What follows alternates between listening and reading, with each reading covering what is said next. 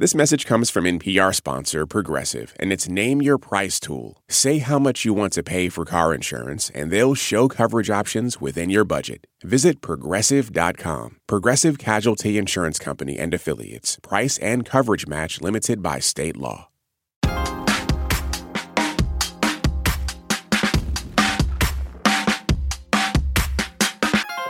Climate disasters have a hefty cost. The biggest is human life. But there's an economic price, too. In 2021, structural damages from wildfires, floods, and other climate-related disasters totaled $145 billion. That's according to the National Oceanic and Atmospheric Administration. Climate change means these disasters are becoming more destructive and more frequent. Now homeowners are paying the price for the increased risks. Between 2021 and 2022, 90% of homeowners saw an increase in their home insurance premiums, according to a Policy Genius report. The states that saw the steepest price increases were areas prone to severe weather, including Arkansas, Texas, and Colorado. Earlier this month, Colorado Democrats introduced a bill that would offer homeowners state-run insurance if private companies refuse to cover them. The move comes in response to growing wildfire risks in the state. Many states already have similar programs, but state insurance is often more expensive and offers limited coverage. What right do people have to homeowners insurance, particularly in high-risk areas? Is insurance the answer to a worsening climate problem? And at what point does someone decide the price of living in a place is just too high? We'll answer those questions and get into so much more after the break. I'm Jen White. You're listening to the 1A Podcast, where we get to the heart of the story. We'll be right back.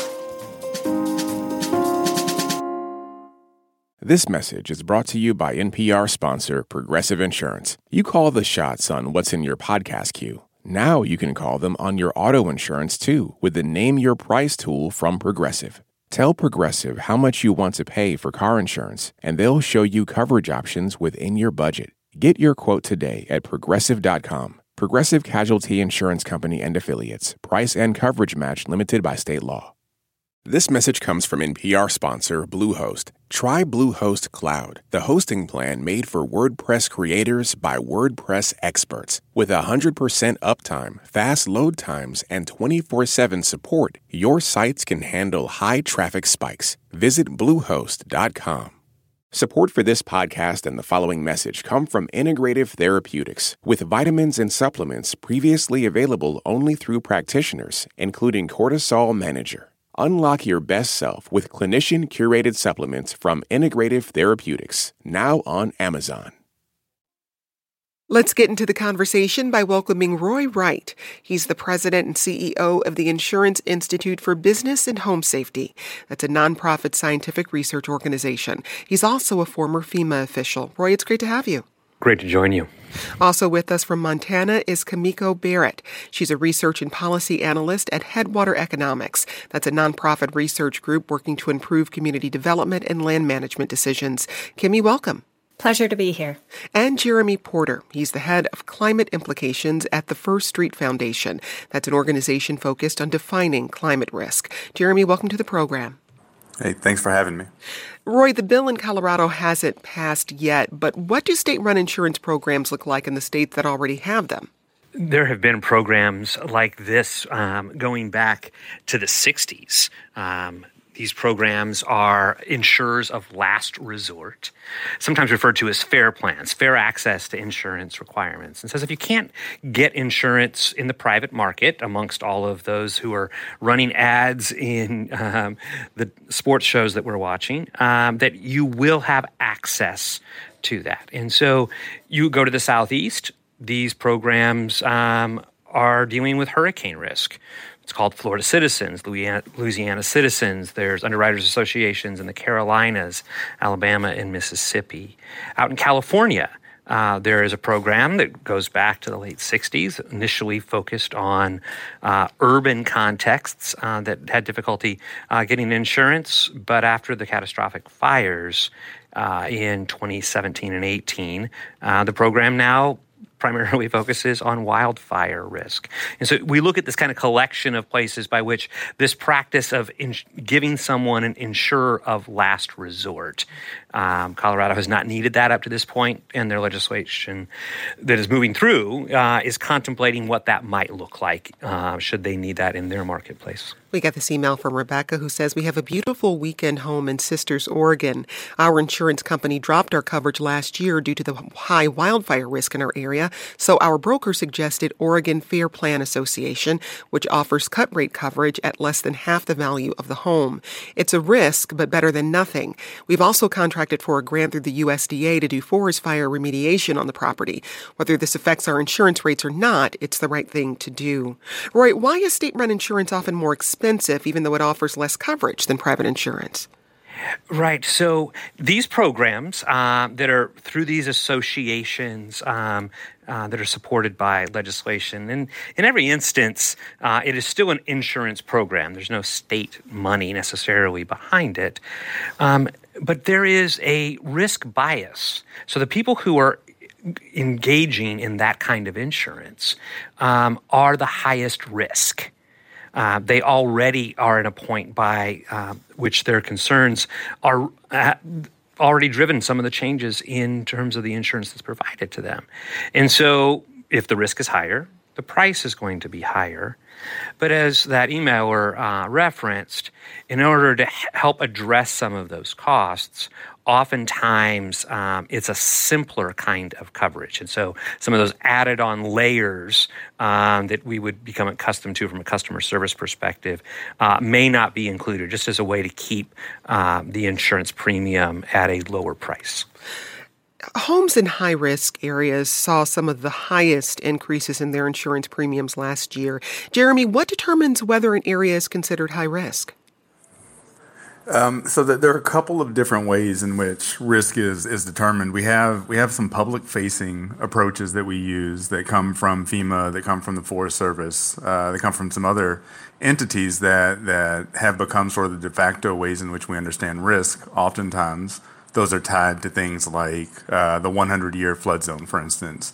In FEMA's case, the primary issue with taking those as metrics associated with risk is that they're one way of looking at risk, and risk is a complicated matter. Risk doesn't just happen in 1 in 100-year floods. There's also high likelihood tidal flooding that's not as impactful, or 50-year floods, or 20-year floods. All of these that end up occurring relatively often and are impactful on people's properties. So one of the biggest problems with the ways in which we understand risk today is that there's a lot of unknown risk that exist across the country, and there's not a clear and effective way to communicate what that risk is to property owners. So what I hear you saying is that while some homes aren't currently in high-risk areas, they might be at some point as global warming extends the reach of these climate disasters. So there's not a real way to necessarily account for future climate risks at this point. Is that right? That's right. And sort of the caveat to that is there are a lot of homes that are at high risk today that don't know that they're at risk. They don't really understand, based on the current risk models that exist, that they have, for instance, flood risk. One of the things that we've dug into is property valuation as homes are zoned into new flood zones, and you see immediately there's a 3 to 4% property discount as homeowners have to take on the added home ownership burden of buying insurance and protecting that home and the awareness around it flooding. So as risk changes, some properties become that had unknown risk all of a sudden understand they have risk. There's an immediate impact on that property's insurance burden just to protect the home that always existed, but the homeowners didn't realize it existed until it was formally zoned into a flood zone. Let's go to our inbox. Hi, my name is Sean Allen. I'm a homeowner in Anaheim, California. I have a home insurance policy, a fire insurance policy, and have had it for 4 or 5 years, and saw an increase in my insurance premium as well. And now it's made me more price sensitive when it comes to managing contractors. Insurance has gone up about 66% this year alone. At this rate, if it continues to go up in the future, I'll probably have to sell and rent, or I'm not sure what. So it'd be nice if something could be done to stop the increases. Kemi, many of the states with the biggest increases in their premiums are in the West. Oregon, Colorado, Washington, and Utah were all in the top 10 on the list of states with rising insurance prices. How sustainable is this for this part of the country? We know that risk with respect to wildfire is increasing, as with all other natural hazards, in terms of duration, severity, frequency, and how intense these fires are becoming and increasingly impacting urban areas, spreading into neighborhoods and communities. So in terms of insurance and the sustainability, I think it's important to note that insurance is the canary in the coal mine. They are reflecting the risk that is on the ground already. So I think in terms of how sustainable this is, it's just an incredibly complex, wicked issue we're challenging. And response levels are going to be needed from the individual homeowners to insurance companies to political decision makers at state, regional, and congressional level. We got this question from Rodney, who asks, regarding homeowners insurance, you said owners are being turned away. I'm curious to know why this type of insurance is not obligatory. I thought this was a requirement by the mortgage company. Roy, what can you tell us? So the insurance is a requirement often of your mortgage company, and that's why this insurer of last resort is available. So when you have a mortgage, and frankly, even if you don't, you still need this insurance, you have the option to go shop out in the marketplace. And depending on the state you're in, there might be 50 insurers. There might be even, in a large state out west, 180 insurers that are competing for your business. Because mortgage companies and others require insurance, that's why this insurer of last resort piece comes in. But even with the insurer of last resort, that insurer may not cover the total cost if your home is damaged or destroyed, right? That is somewhat true. I would nuance it just a slight bit, which is to say they're going to provide you enough cover for the value of the structure in rebuilding. But there may be elements, we see this in hurricane-prone areas, by which there is a deductible that may be a percentage of the claim. It could be 10 or even 20%. So it's not that you won't be able to get the cover. It will just get packaged in a way that may not be your first preference. It may be more difficult for people with lower incomes. We'll get into that after the break. If you're worried your home might be in a disaster-prone area, there's a website for that. We talk about how it works and how you can use the information to protect yourself and your property. We'll be back with more in just a moment.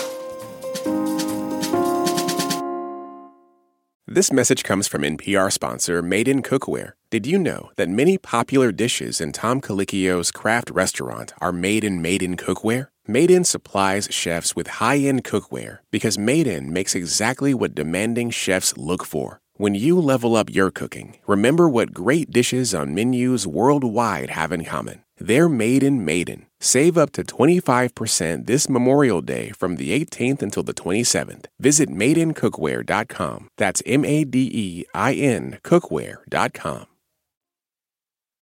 Jasmine Morris here from the StoryCorps podcast. Our latest season is called My Way. Stories of people who found a rhythm all their own and marched to it throughout their lives. Consequences and other people's opinions be damned. You won't believe the courage and audacity in these stories. Hear them on the StoryCorps podcast from NPR. We're discussing what living in high climate disaster risk communities means for the cost of homeowners insurance. Jeremy, your organization created a tool called Risk Factor, and this is where homeowners can look up their properties and see their home's climate risk. How does it work? Our organization at the First Street Foundation is really focused on the communication of the science around climate risk that already exists at FEMA, already exists at the Forest Service, at the National Weather Service. They're doing tremendous work along with other academics, but a lot of this work is getting trapped in the scientific journals and it's not accessible to individuals. So what we've done is we've distilled that information down in a way that makes it easy to access, easy to digest, and easy to understand so people can understand both their risk today and their risk into the future. To use the tool, you'd simply log into riskfactor.com, type in your address, and our goal is really at the foundation is to quantify and communicate this risk in a way that democratizes the data. So we want to make sure everybody has access to it. Anyone that logs on can claim their home for free and understand all of the different climate hazard risk associated with their personal property. So currently we have flood, wildfire, heat, and wind risk, and then a bunch of metrics around each one of those that has to do with the expectation of depths of water, or the likelihood of fire reaching the property, or some of the protection mechanisms that people can use, like clearing defensible space around their home. So there's information both in regard to your current risk, your future risk, but also in regard to what you can do to protect yourself. Is this a tool people can use if they've identified a home they're perhaps thinking about buying? Yeah, you can claim one free property on the site, but the data is also integrated into some popular tools that people are using when they're on the market. So Realtor.com is including it in their environment section, and Redfin.com also includes it. So people are certainly looking at this information as they go to buy homes. And if you look at places that are really being impacted, you're starting to see, for instance, in Florida, people are starting to look at their flood scores, and people are not necessarily moving from Florida, but they're looking for homes within the same neighborhoods or within the same relative geographic area that have lower flood scores. So it's certainly something that people are using and starting to use more often in that decision-making process. Well, we'll make sure to include the link to the risk factor tool on our website in case you want to look up the environmental risks for your home. You can find it at the1a.org. We got this email from Renee. We moved from a wonderful home in Cedar Key, Florida, about 18 months ago. Our seawall had become useless over the past few years, and we were tired of having the Gulf of Mexico flooding our backyard every time the moon was full. The stress from hurricanes and hurricane warnings was a daily issue from June through December. Hurricane insurance was unaffordable. It's only going to get worse. Kimmy, you've worked on the ground in high climate risk communities. How have you worked with them to prepare for a life of increasingly inevitable weather events? Yeah, so we know that communities, local leaders on the ground are recognizing these risks, and they're taking action quicker than federal inertia and policy is really allowing at this time. And so I think understanding that these risks are increasing, for example, we know wildfire severity has gone up 700% since 1985 alone. We also know, as I noted earlier, that they're getting much bigger, they're lasting a lot longer. So community leaders, they see this, they know this, and those who want to take action are doing things about how they can thoughtfully, deliberately, and proactively invest now in planning, preparing, and building these homes and neighborhoods with increasing risk in mind.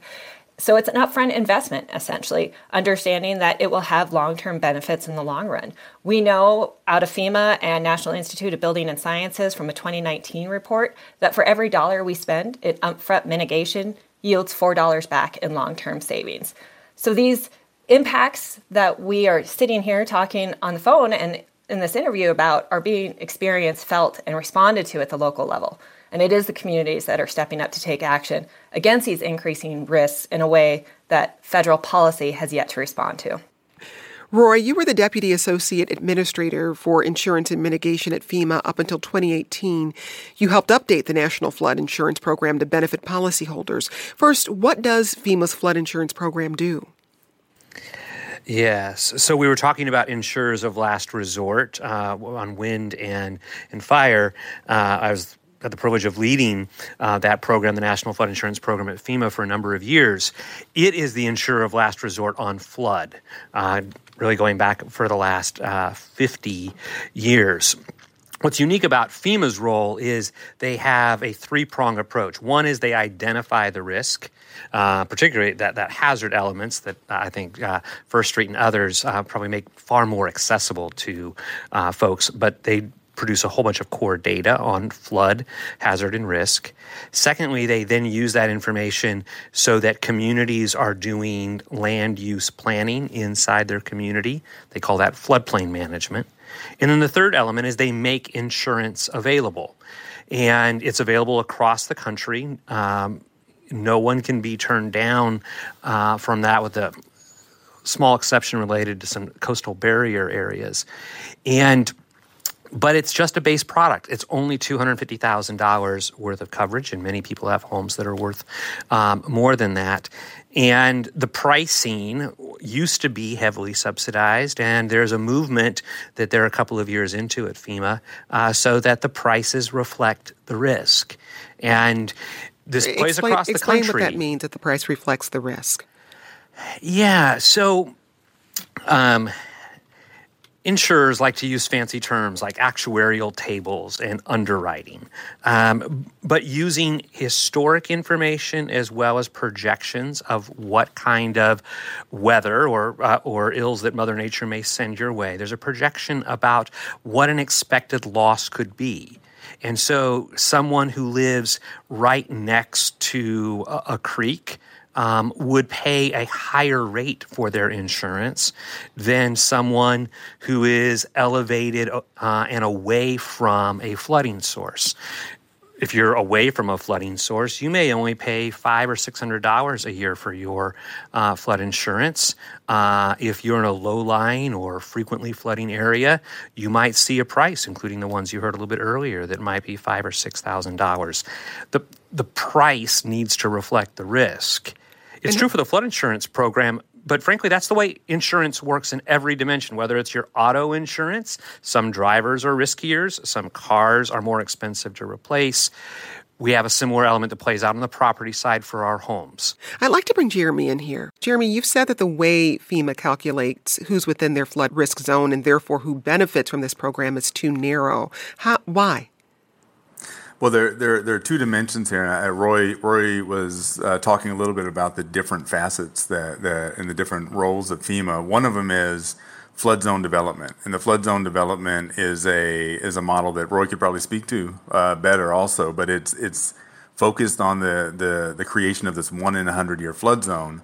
But the methodology that's been used to create that zone really creates flood zones that are very well mapped in coastal areas along major river channels, but they tend to neglect smaller waterways and precipitation flooding. So there are dimensions of flooding that aren't captured, but at the same time, FEMA just went through this process, as Roy was mentioning, of updating the NFIP program to what's called Risk Rating 2.0 that is, again, as he mentioned, a risk-based approach to understanding flood risk. Prior to that, there were very few variables that went into the metric of computing the price, but now there are a lot of different metrics, and there's actually an underlying model of risk that's different from the flood zones that we see as the 1 in 100-year publicly facing maps. So there's a sophisticated risk-based model that's used to estimate insurance prices, but the flood zones themselves are narrowly defined as 1 in 100-year zones that are really, really well mapped on coastal areas and on main river channels, and not as well mapped in more inland areas. Does any economic or racial inequality show up in the way these zones are calculated, Jeremy?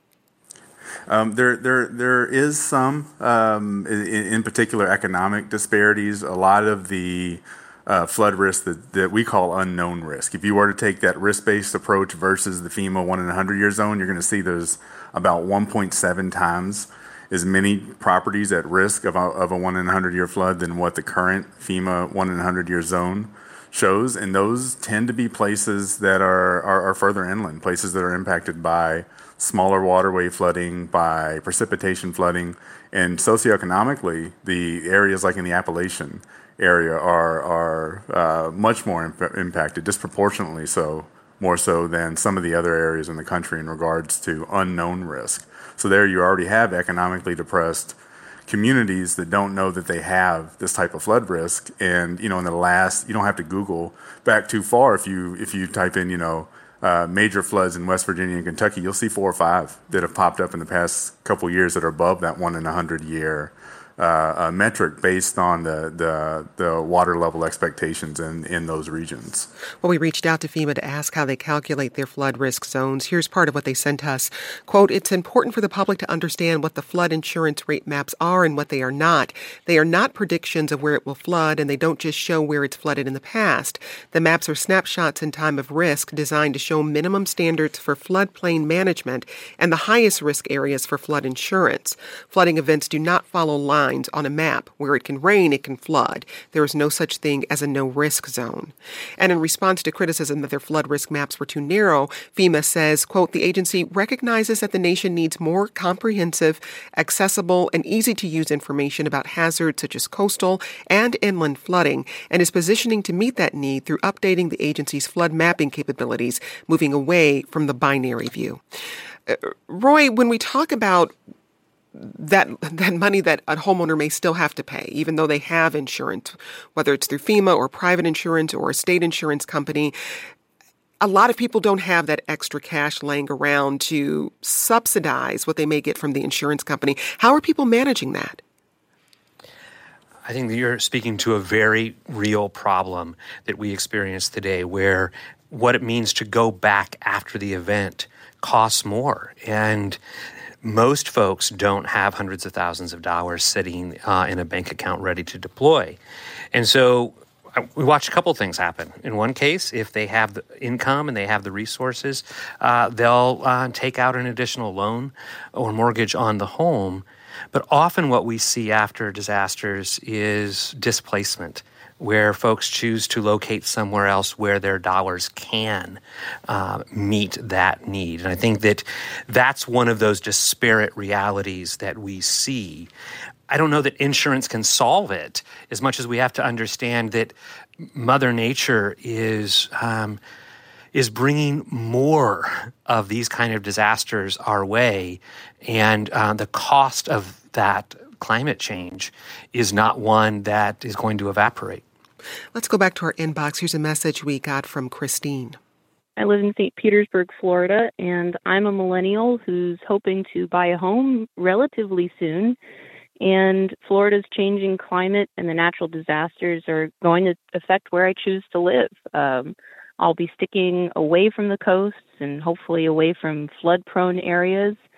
I'm a Florida local. I'm sad to have to limit my choices like this, but this is a fact of the future. Kimiko, in your work, how are communities squaring this reality with the fact that affordable housing is already scarce and displacement will only exacerbate the shortage?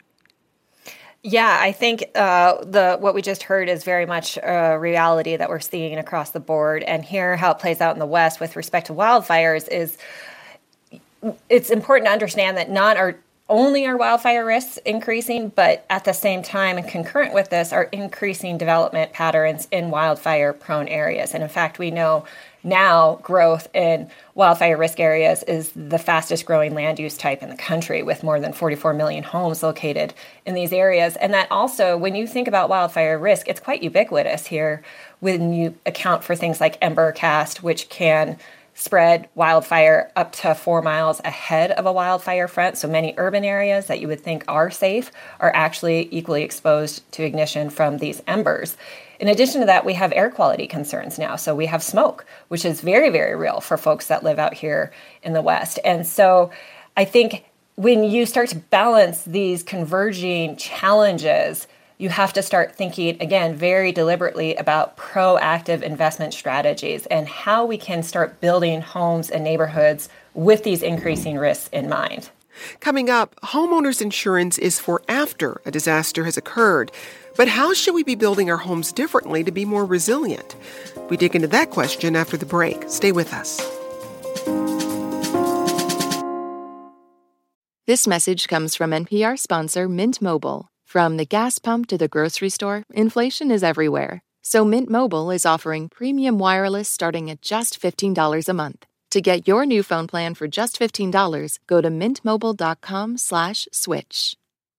This message comes from NPR sponsor Squarespace. Measure your end-to-end online performance with powerful website and seller analytics. Get insights on top traffic sources, understand how your reach is growing, and more. Use code NPR to save 10% off your first purchase of a website or domain.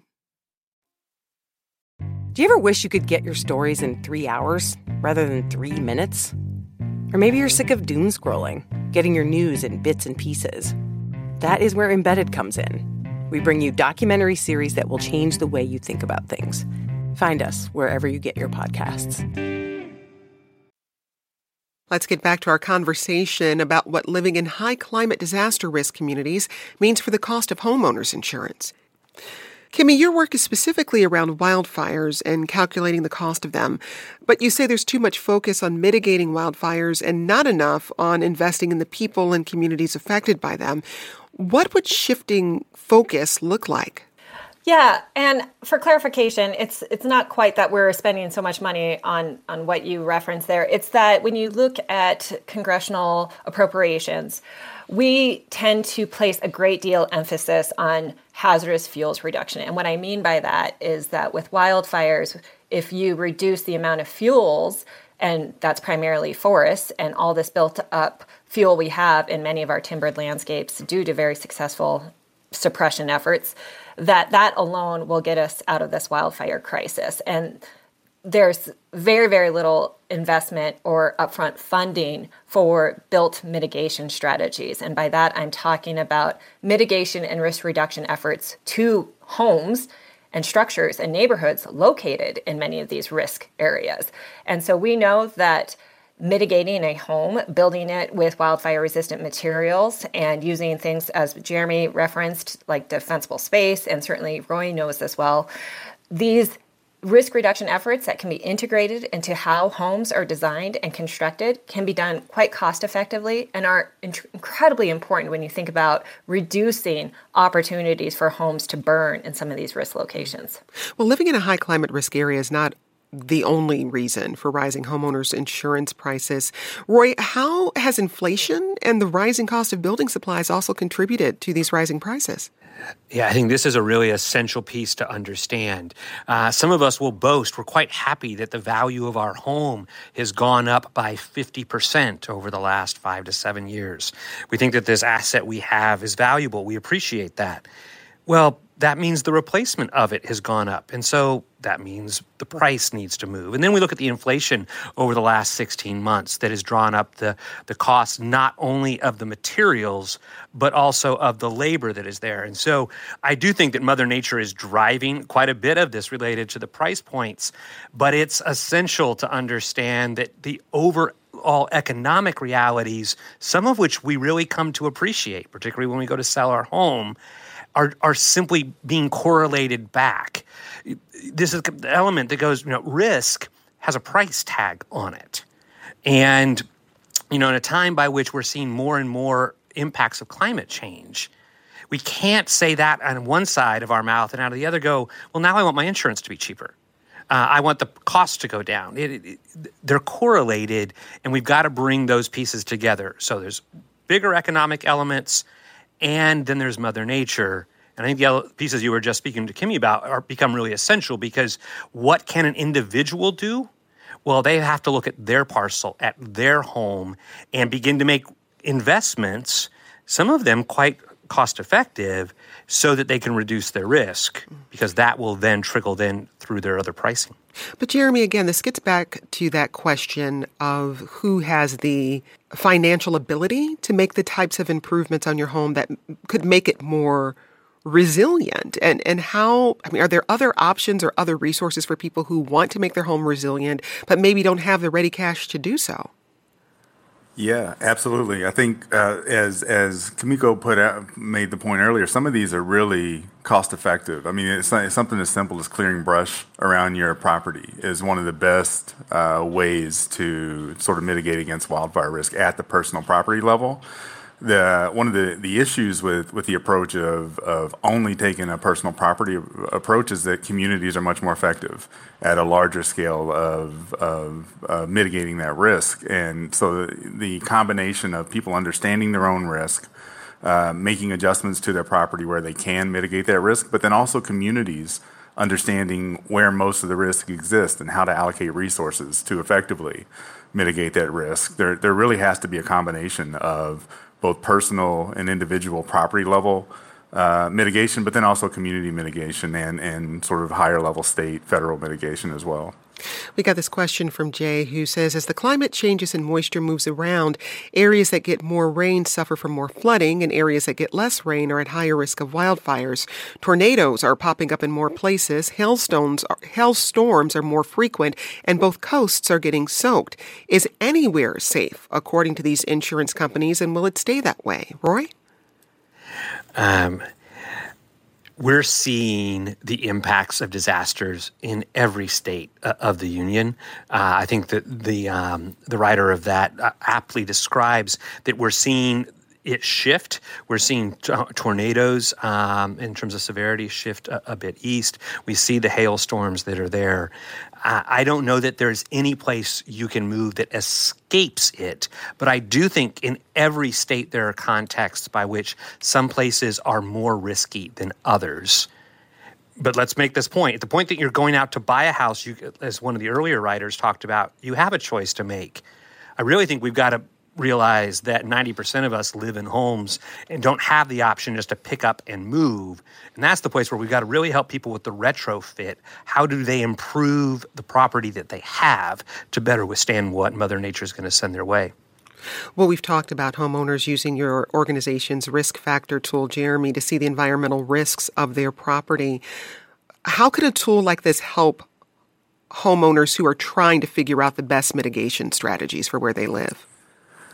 Yeah, well, the points that you made earlier and were sort of echoed just a minute ago indicate that there are a lot of different types of climate hazards across the country, and depending on what region you live in, you're more prone to certain types. Certainly, the past few months in California show you that it's not just heat and drought that are issues, and wildfire in California. There's also flooding. There's also snow.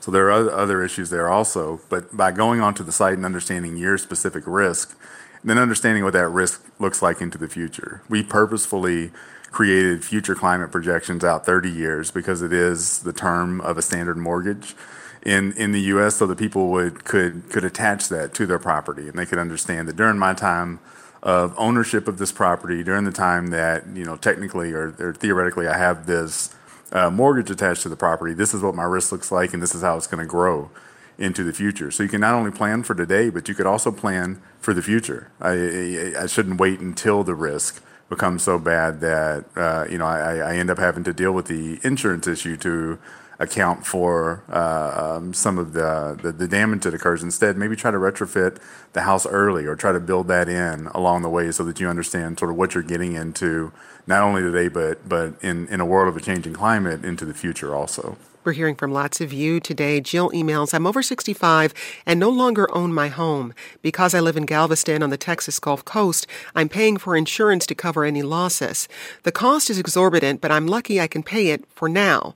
The high cost of homeowners insurance definitely impacts the cost of purchasing a home here, though.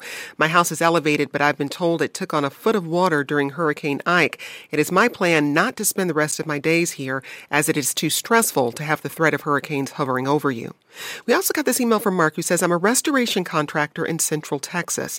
In the past 2 years, I've encountered more and more insured customers unaware the policy they have been paying into has zero recoverable depreciation.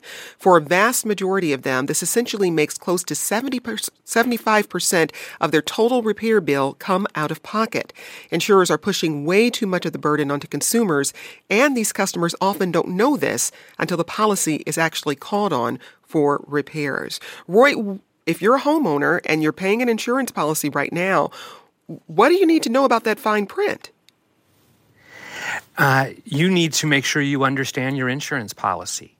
You need to talk with your agent and make sure you know what is covered. Sometimes people make decisions because they want the price to go down a bit, and there's trade-offs that go back and forth. What I can tell you is that no one's trying to mislead you. But we need clarity because it's a contract with some particulars that are in place. The writer here talks about the difference between replacement cost versus depreciated actual cost. Both of those might be available to you when you're purchasing your insurance. Make sure you know which one you've chosen. Kimmy, you're a Montana native. You work closely with many of the communities we're talking about. And it's easy for people living in lower climate risk areas to say, look, just move. But these places are home to a lot of people. How do you walk that line of recognizing the emotional and communal attachment people have to a place with the climate risk reality? Yeah. In addition to what you just noted, not only is it home and there's a deep place attachment, but also many people, and you hit on this earlier, may not have the economic disposal or income to be able to freely move out of a high-risk area. And we certainly need to account for that. Again, I think that there is a tremendous role here for federal level support and appropriations that can help offset some of these mitigation costs to individual homeowners so that they can pay for these much needed mitigation measures and risk reduction efforts and things like retrofits, as Jeremy hit on, which is incredibly important when you think about the enormous number of homes that already exist in these high-risk areas. We know regulatory measures like building codes can address new development, but again, retrofit is a significant concern. So when you start thinking about that economic issue exacerbated by the social and cultural attachments to place and living in these increasing risk areas, it's a social contract, I think, that we've all signed into. We know the physics of natural hazards, essentially. We know that natural hazards are inevitable. They're going to occur as a natural ecological process, but that doesn't necessarily imply that natural disasters have to be. And it's only until homes and people are put in harm's way that a hazard becomes a disaster. So appealing to the social side of things is much more challenging and a complex issue that we have to navigate carefully and thoughtfully. 72% of homeowners between the ages of 18 and 34 expect climate change-related extreme weather to damage their homes in the next 30 years. That's according to a Policy Genius survey from last year. I'd love to hear from each of you. What would you like to see happen either on the individual or community level or at the policy level? Kimmy, I'll start with you. Yeah, what I'd like to see is in the rhetoric, we call it a broad social political paradigm shift. And I think that implies a fundamental recognition and understanding that wildfires, other natural hazards are going to happen, but that we can do something about this and we can learn to live alongside them if we think about building smarter, safer, more affordable homes that can meet these risk mitigation measures in places that we know are going to experience these increasing risks. Jeremy? Yeah, very, very quickly, we believe everybody should be informed of their climate risks. Take information from multiple sources, inform themselves, and take steps to protect themselves in the best way possible. And Roy, you get the last word here. Yeah, I think we need to nudge people who can afford to do it to take the action. It's not just about upgrading the granite countertops in your kitchen. It's about improving the resilience of your home. And for those who can't afford, we'll turn to the grants to help them. That's Roy Wright. He's the president and CEO of the Insurance Institute for Business and Home Safety, a nonprofit scientific research organization. He's also a former FEMA official. Also with us today, Kimiko Barrett. She's a research and policy analyst at Headwater Economics, a nonprofit research group working to improve community development and land management decisions. And Jeremy Porter. He's the head of climate implications at the First Street Foundation. That's an organization focused on defining climate risk. Thanks to you all. Today's producer was Haley Blassingame. This program comes to you from WAMU, part of American University in Washington, distributed by NPR. I'm Jen White. Let's talk more soon. This is 1A.